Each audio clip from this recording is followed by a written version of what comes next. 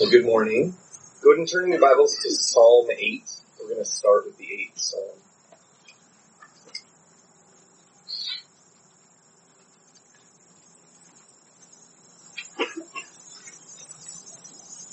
So what I want to do this morning is show you a thread that runs through Scripture, really with just three Scriptures. Psalm 8 is the pivot of these three Scriptures. But the three Scriptures are Genesis chapter 1, Psalm 8, and Hebrews 2. So Genesis 1, Psalm 8, and Hebrews 2. And we're going to start in the middle, and then we're going to go backwards, and then we're going to go forward. But what we're about to do, I think, is a really important thing for people who are skeptics of the Bible. I think it's important for us as Christians to learn how to show people things like this in the Scripture, where there are passages that are separated by thousands of years, and yet there is a coherency to an argument or to a thought, where something in the beginning of the Bible, in the middle of the Bible, and the end of the Bible, written by different folks, make perfect sense. And that's hard to explain if you don't believe in the inspiration of Scripture.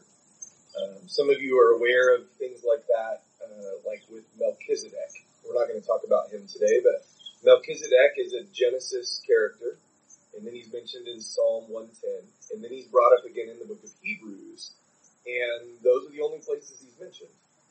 This particular topic, though, is something that does run through Scripture in other places, but we're going to sort of find its main argument here in Genesis 1, Psalm 8, and Hebrews 2. We're talking about the idea of going home. And I think a lot of times when we think of that, we think of location. But there's another way that Scripture describes going home. And it's not so much about location as it is who we are as people. That God made us and made us in such a way to have fellowship with Him. This is humanity at large. Like, He made mankind and we lived with Him in a garden. And there was fellowship with Him and us. And then paradise was lost. Like, we ended up being put out of the garden. And really what you have in Scripture is kind of this story about getting back to the garden and getting back to the presence of God. This is not the theme for today, but you maybe have seen this before, that the Bible starts with a picture of this walled garden, a paradise. That's what the word paradise means. And then the Bible ends in Revelation with a description of heaven, which is very much like the garden. And the tree of life is there, just like the tree of life was at the beginning. Maybe you've heard people describe the story of the Bible with three trees. You start in Genesis with the tree of life, and we lose that. And then Jesus dies on a tree, and then we gain the tree of life at the end. So there are some cool thoughts like that in Scripture. But the one that I want to show you today has to do with God making us in His image and giving us glory and majesty alongside of Him. And then we walked away from all of that. And what Jesus is trying to do is to bring us back to that place, which isn't even a location. It's something about who we are again. And I hope by the time we're done that you'll see what we're trying to look at. Let's go ahead and look at Psalm 8, though, and read it and make some observations from it. O Lord, our Lord, how majestic is your name in all the earth, who have displayed your splendor above the heavens. From the mouth of infants and nursing babes you have established strength, because of your adversaries, to make the enemy and the revengeful cease. When I consider your heavens, the work of your fingers, the moon and the stars which you have ordained, what is man that you take thought of him, and the son of man that you care for him? Yet you have made him a little lower than God, and you have crowned him with glory and majesty. You make him to rule over the works of your hands. You have put all things under his feet, all sheep and oxen, and also the beasts of the field, the birds of the heavens and the fish of the sea, whatever passes through the paths of the sea. O Lord, our Lord, how majestic is your name in all the earth. Now, can you picture David being in exile. And if you know anything about the story of David, there were times where he was not at home. He was running from his hometown or his palace or whatever, and he'd find himself in the wilderness. And David had been a shepherd earlier in his life, so he was very familiar with kind of living out in the wilderness and living in the country. But I think David was a lot like many of you. I don't know if any of you are that kind of person where you like to go out in nature and just hike or walk and see the things that God has made. And as you do that, you start thinking about how great God is. I want you to notice that. So verse 1 and verse 9 are the bookends of this psalm. And in both places he said, O Lord, our Lord, how majestic is your name in all the earth. I like that phrase. Why is it significant that David says this? How majestic is your name in all the earth. You know, the name of Jehovah, the name of Yahweh, the name of the Lord, wasn't well known outside of Jerusalem and Judea. In fact, if you were to go around planet Earth in the days of David and say, hey, have you heard of Yahweh? Many pagan nations would say, we don't know who that is. Who is that God? And yet David proclaims that his name is known in all the earth, not just in one location. Why is that? Well, because the idea of knowing God is something that you can take from the creation. Wherever there were stars to be seen or animals to be watched, people could see the majesty of God. That's kind of what Paul argues in Romans chapter 1, is that everybody in the world is without excuse, because the glory or the majesty of God is known in all of the earth. So that's really the theme of this psalm, is talking about how great God is. But the middle section, from verses 2 through 8, David starts thinking about us, mankind. And as he's thinking about how great God is, he begins to wonder and think about like what God has done for mankind. Let's talk about that a little bit. Look there at verse 2. So in verse 2 when he says, from the mouth of infants and nursing babes you've established strength, because of your adversaries, to make the enemy and the revengeful cease. What do you think David means by that? That God took babes and infants and established strength in them. And it had something to do with the enemies of God. You ever thought very much about that? I'll tell you, I think probably what he's got on his mind here is the place that Israel, the children of Israel had to proclaim the name of the God that people didn't know with their ears, but they could see with their eyes.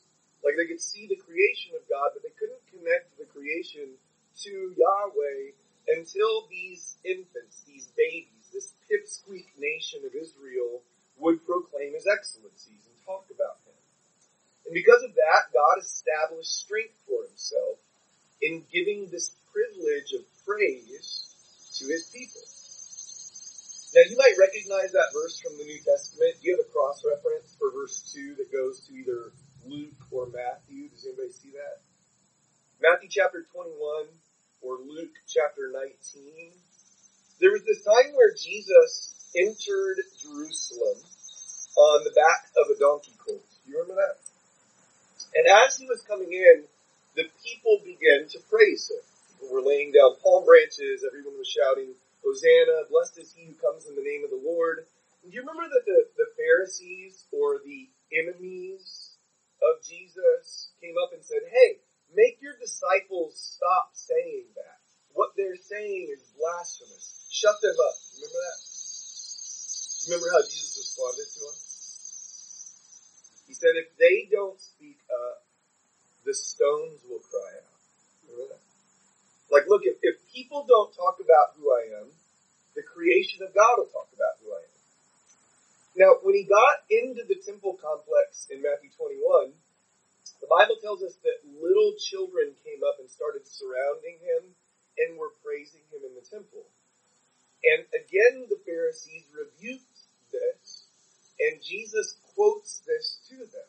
He says, haven't you ever read in Psalm 8 verse 2 that from the mouth of infants and nursing babes. Now, in the New Testament account, it speaks like this. You have established praise for yourself.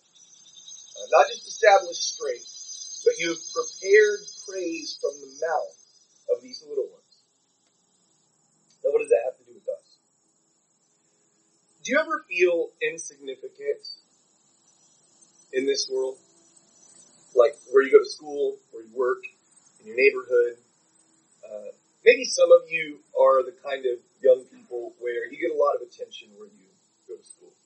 But chances are, because of what you believe and how you live and how you dress and how you talk, you aren't the ones that are the most flashy. Like, you aren't the ones that everybody's looking at. There are other people getting the attention. And I think in a world like that, sometimes we can begin to think, well, what's our place? What's our significance? Why are we important? And this verse answers that. God took children, infants, babies, nobodies, and made himself strong through the praise that we offer. And that's a really cool thought that David has there. But keep reading now. Go to Psalm 8, look at verse 3. David says, when I consider your heavens, the work of your fingers, the moon and the stars which you have ordained, what is man that you take thought of him, and the Son of Man that you care for him? So as David's looking at the stars, do you ever do that? I'm not sure what it's like down here in Indiana, but up in Minnesota there's places where it gets pretty dark if you get away from the city. And you can look up and you can see just so many stars. And if you've ever done that, I want you to remember this verse. David says he considered that the work of God's fingers. Your version might say hands, but mine says fingers. So I picture God like poking holes in like a black background. And like David's like, yeah, God, you just sort of with your fingers made all those stars.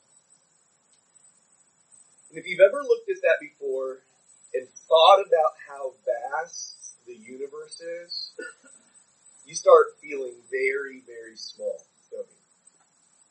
Like, who are we? And then David starts thinking like this. But it's not like we're unknown to a God that's named every star. He knows us. So he asks these two questions. What is man that you, what's the first one? Take thought of him. That's not as good as the next phrase. Or the Son of Man that you, what? Care for him. You know, it's different to say that you think about somebody than to say that you care about somebody. But David is saying that God does both.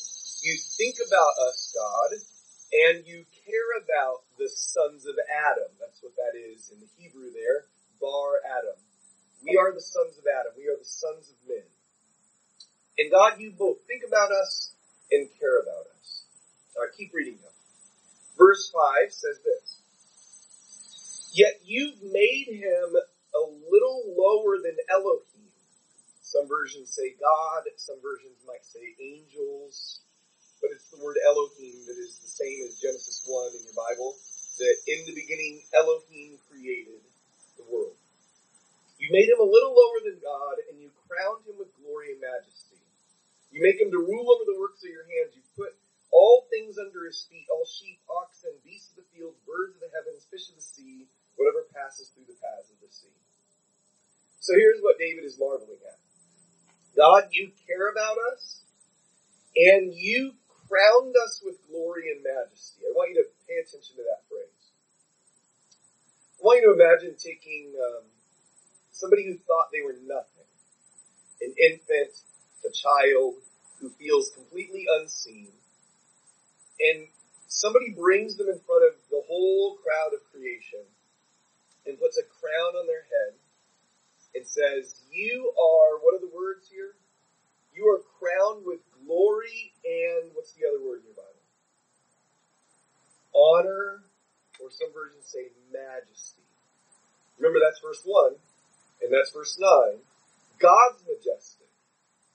But now what David is saying is, you made us majestic too.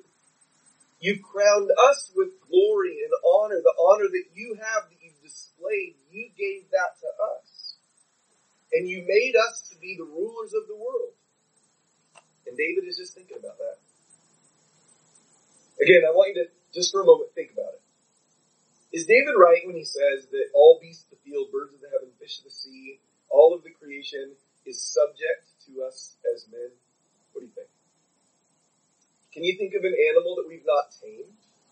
Or if we haven't tamed the animal, can you think of an animal that we human beings can't kill?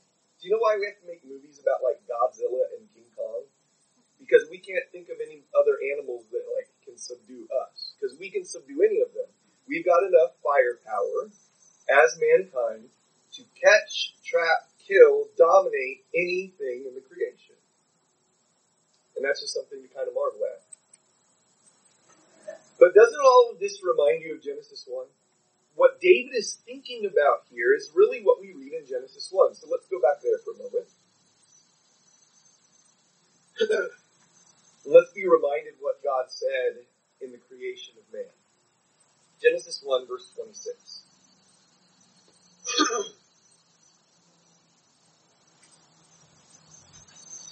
Then Elohim said, and that's the same word over there in Psalm 8, verse 5, about we were made a little lower than Elohim. Then God said, let us make man in our image, according to our likeness, and let them rule over the fish of the sea, and over the birds of the sky, and over the cattle, and over all the earth, and over every creeping thing that creeps on the earth. God created man in his own image. In the image of God he created him, male and female he created them. God blessed them. And God said to them, be fruitful and multiply and fill the earth and subdue it and rule over the fish of the sea and over the birds of the sky and over every living thing that moves on the earth. So, a couple of things here.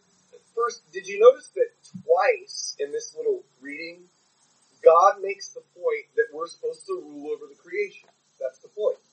Rule over the fish, rule over the birds, rule over everything that I've made. I put you at the pinnacle of creation. Or as David says it in Psalm 8, he crowned us as kings and gave us glory and honor over everything that was made. Now, how did he do that? Now, the language here is that he made us in his image. Or God said, let us make man in our image. In the image of God, he created us. What does that mean? What do you think? That we are made in the image of God. I've thought about this for a long time, and I have to tell you, I don't understand all of it. I don't know everything about what it means that we are made in the image of God. I don't believe biblically that it has very much to do with our physical appearance. Because he says, male and female he created them. I don't think God looks like a human man or God looks like a human woman. In fact, Jesus will tell us that God is spirit. He's not flesh and blood. So I don't believe it's our flesh and blood that makes us in the image of God. In fact, I think that this story bears that out. If you read into chapter 2, our bodies were made from the dust that all of the other creation came from. And later on in Scripture, it will say that we came from dust, and to dust we shall return. So, like, the human part of us, or excuse me, the physical part of our humanity is a dust part that God made. But Genesis chapter 2 tells us that what he did different with this dust creation is he breathed into our nostrils the breath of life. He gave us the Spirit of God that makes us different than everything else. And I believe that's really what the idea is, that we are made in the image of God. We are eternal beings, living in a temporary place, among temporary things. Yet we are crowned with glory and honor because of the eternal nature of the Spirit that God has given us. I will say, when I look at all the trouble that human beings are going through these days, I think it's that one truth, just that one truth, that would save most people from every emotional, psychological, is spiritual problem. Some of you that are growing up going to school right now, you guys go to science class, and your science teacher says something like this to you. You're nothing but, as Luke said, a dust particle come from living on another dust particle in a vast universe. You are just something that evolved from slime, essentially. And they teach you this idea of evolution, that you're no different than any of the animals, you're just sort of one of the highly evolved animals. Well, then here's what happens in your generation. These kids who have this identity don't know who they are. They wonder about their purpose and their place, and they struggle with any sense of identity. So they go from their science class to their counselor, and they say, I don't have any self-esteem. I wonder why. Because you don't know who you are. Listen, if you ever meet somebody who feels like they aren't loved, or they aren't valuable, or they don't matter in this life, do you know the number one biblical truth to convince them of? You are made in the image of God. In the image of God, He created you. You are important and valuable on a level that you cannot fathom. That's what this story is about. Now, let's kind of get back to thinking about this.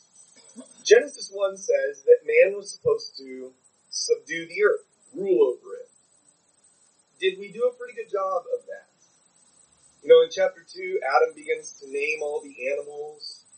He begins to learn from that it's not good for man to be alone and that he needs somebody like him. So God makes woman from man. She is also made in the image of God. I want you to turn over to Genesis 4 for a minute. Go to Genesis 4. I believe this story of Cain and Abel is here for a couple of different reasons, all of them profound. But I want to connect the story of Cain and Abel to what we just read in Genesis 1 and Psalm 8. Let's go ahead and read a little bit here. Genesis 4:1 says, the man had relations with his wife Eve, and she conceived and gave birth to Cain. And she said, I have gotten a man-child with the help of the Lord. Again, she gave birth to his brother Abel, and Abel was a keeper of flocks, but Cain was a tiller of the ground. So it came about in the course of time that Cain brought an offering to the Lord from the fruit of the ground. Abel and his part also brought of the firstlings of his flock and of their fat portions. And the Lord had regard for Abel and for his offering, but for Cain and for his offering he had no regard. So Cain became very angry, and his countenance fell. Then the Lord said to Cain, why are you angry, and why is your countenance fallen? If you do well, will not your countenance be lifted up? And if you do not do well, sin is crouching at the door, and its desire is for you. Now I want you to listen to this last phrase. But you must master it. You see that? Alright, so Cain and Abel. Were they both doing a pretty good job of ruling over the creation of God? Look at what we just read. What was Cain again? He was it says there, Abel was a keeper of the flocks, Cain was a tiller of the ground. So Cain was farming, and he was taking care of all of the things that grew produce. He was reigning. And Abel was taking care of animals. In fact, they could dominate. Like, they could take that fruit, bring it to God as an offering, take the animals, bring it to God for an offering. They were doing what Genesis 1 said, right? Ruling over the creation. Except they weren't. You see, when Cain loses control of himself, when Cain can't figure out how not to be angry, when he can't figure out how to have his countenance be lifted up, when sin began to dominate him, what he was actually doing is he was taking off his crown of glory and majesty. He was no longer And it didn't matter what else he could control in his life. If he couldn't control himself, he didn't know who he was. Now, think about this just for a minute. Have you ever noticed that when kids, this goes back a while, kids who struggle to have a sense of identity and purpose and self-esteem begin to feel like everyone around them is maybe doing better than them? Some kids begin to look at their options. And I've known kids, I have friends that decided to just end their own life because they couldn't stand to live around people that had a life that was different than theirs. I don't know if you've ever known anybody that did that. But there are other kids that decide they're going to end other people's lives, not their own. So all the stories that have come out over the years of some kid takes his dad's rifle to school and begins to shoot other children. You guys heard those terrible stories? What's going on there? What's happening there? What you have there is someone who knows they're powerful. They know that something about them has strength, and they're trying to figure out what to do with it. And so sometimes our best idea is either to control the only thing we think we can control, which is whether or not we have life in this body, or we try to control everything around us by hurting everybody else. That's all wrong, You know what God really wants? He wants us to subdue the creation. And that's us. The ones who were created in the image of God. Remember how James says this I'm not going to go there, but just to reference it. James chapter 3, verse 7, when he says, all manner of creatures, all manner of animals have been tamed by mankind, but no one can tame, remember what he said? The tongue. We can't control the way we talk, we can't control the way we think, we can't control the way we feel, and as soon as we begin to live life like that, we take the crown of glory and majesty off of our heads, and as Romans chapter 3 says, we fall short of the glory of God. Alright, so here's the thread in Scripture. God made us in His image to dominate the creation, and we've done pretty good as mankind, except for controlling ourselves. And when we get to Psalm 8, David is celebrating that fact and talking about how marvelous it is. But David doesn't mention anything in Psalm 8 about our failure. David is just celebrating the fact that we've been made in God's image. So let's go to the last passage. Let's go to Hebrews chapter 2. And this will tie those two thoughts together. Hebrews chapter 2.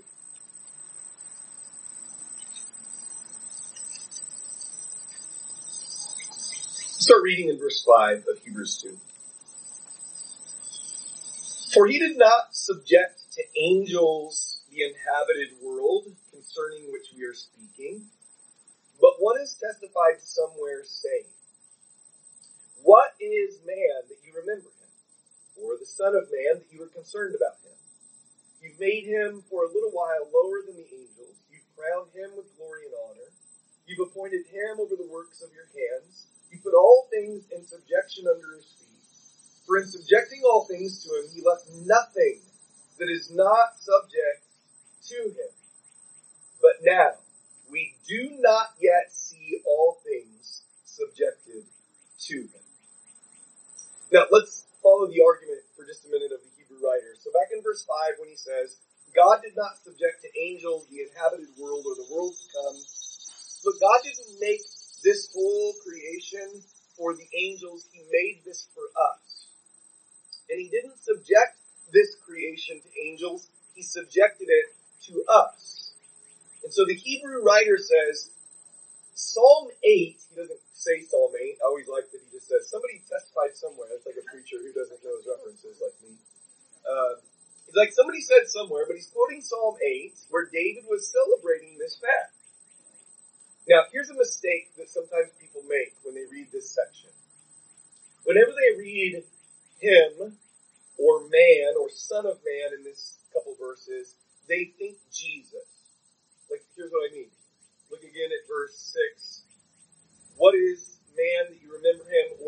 Jesus, that you were concerned about him. You've made Jesus for a little while lower than the angels. You've crowned Jesus with glory and honor. You've appointed Jesus over the works of your hands. You put all things in subjection under Jesus' feet. In subjecting all things to Jesus, you left nothing that is not subject to Jesus. That's not how you should read that. In fact, I've gotten myself in trouble when I've preached this text before because I didn't clarify this. But even your Bibles that capitalize pronouns, if you don't have the ESV, if you have a Bible that capitalizes he or him when talking about God, you'll notice that there in verse 8, the him, the he is not capitalized. It's lowercase. You know why? Because the argument here is something like this. God gave to us, mankind, all of us, dominion. He subjected everything to us. And there is nothing in this creation that is not subject to us. But here is the one thing that's added that David didn't say. Look at the end again of verse 8. The end of verse 8 says, but now we do not yet see all things subjected to him. Don't we? Folks, we're like flying into outer space. We're sending vessels to the deepest parts of the ocean. We've caged every animal. We've found all the marine creatures, some of the ones that are man killers, and we've put them in cages, and we can go watch them perform for us. What do you mean, Hebrew writer, that we don't yet see all things subjected to us? We still can't tame our tongue. We still can't tame our hearts. We still don't have the life that God wanted us to have. In fact, the first thing God gave mankind in the garden was access to eternal life, and we couldn't even hang on to that. He pushed us away from that. So we don't see everything subject. We don't reign over life. We've got a problem. You know what the gospel is? The gospel is the next couple of verses. Let's read, starting in verse 9. But we do see him, now that's capitalized, who was made for a little while lower than the angels, namely Jesus, because of the suffering of death, crowned with glory and honor, so that by the grace of God he might taste death for everyone. Now notice, here's the argument. God made man to reign and to be the people that we were supposed to be over the creation, but we didn't do it. But now what Jesus did is for a little while, he became one of us. He entered into our world, walked in our shoes, put on flesh like the rest of us. And now what's said about him? Pay attention to the language of verse 8. He was crowned with what? What does your Bible say? Crowned with glory and honor. Remember, that's what Psalm 8 said? David said that's what God crowned us with. But folks, we took off our crown. The moment that we sinned and fell short of the glory of God, we took off the dominion that we had, and we set it aside, and we began to act like all the other creation.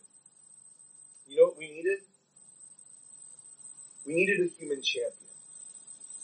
We needed somebody to come and do for mankind what mankind could never do for themselves. So keep reading now. Look at verse 10.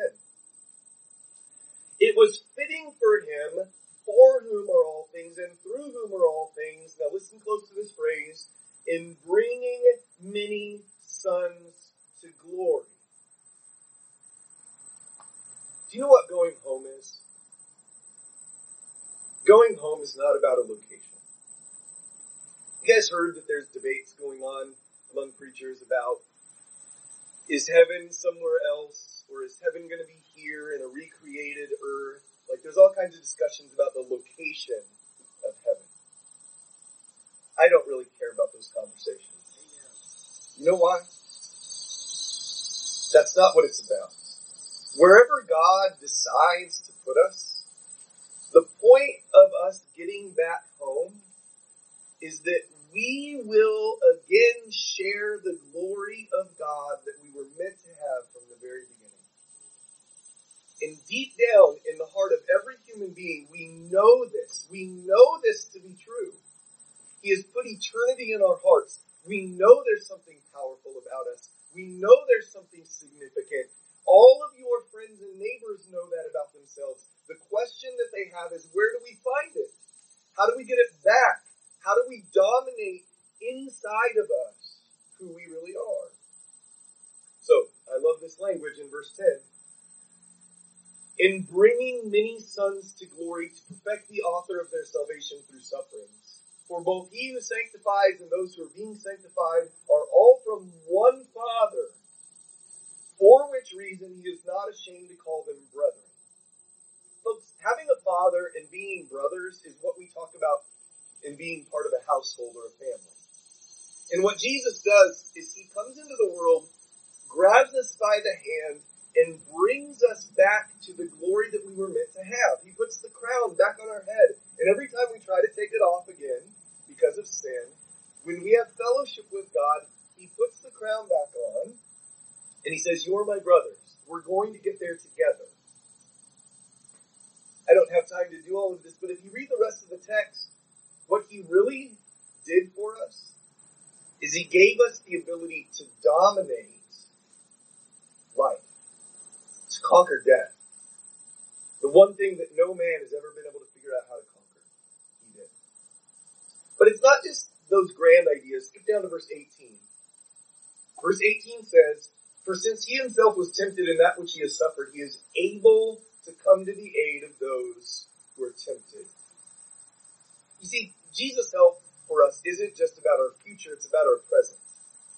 Which is why, in places like Matthew 11, Jesus would preach like this.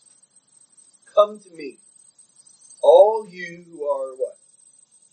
Weary and heavy laden and angry and confused and feel like the world's beating you up. And come to me and I'll give you rest. Take my yoke upon you and learn from me, for I am meek and humble in heart. You'll find rest for your souls. I'll bring you back to glory. I'll help you understand the life that you could have if you will just understand who you are and where your home is. I hope those thoughts are helpful to you. One more to say about some of that. But Genesis 1, Psalm 8, and Hebrews 2 tell a story about us finally getting home. And I hope that that's helpful.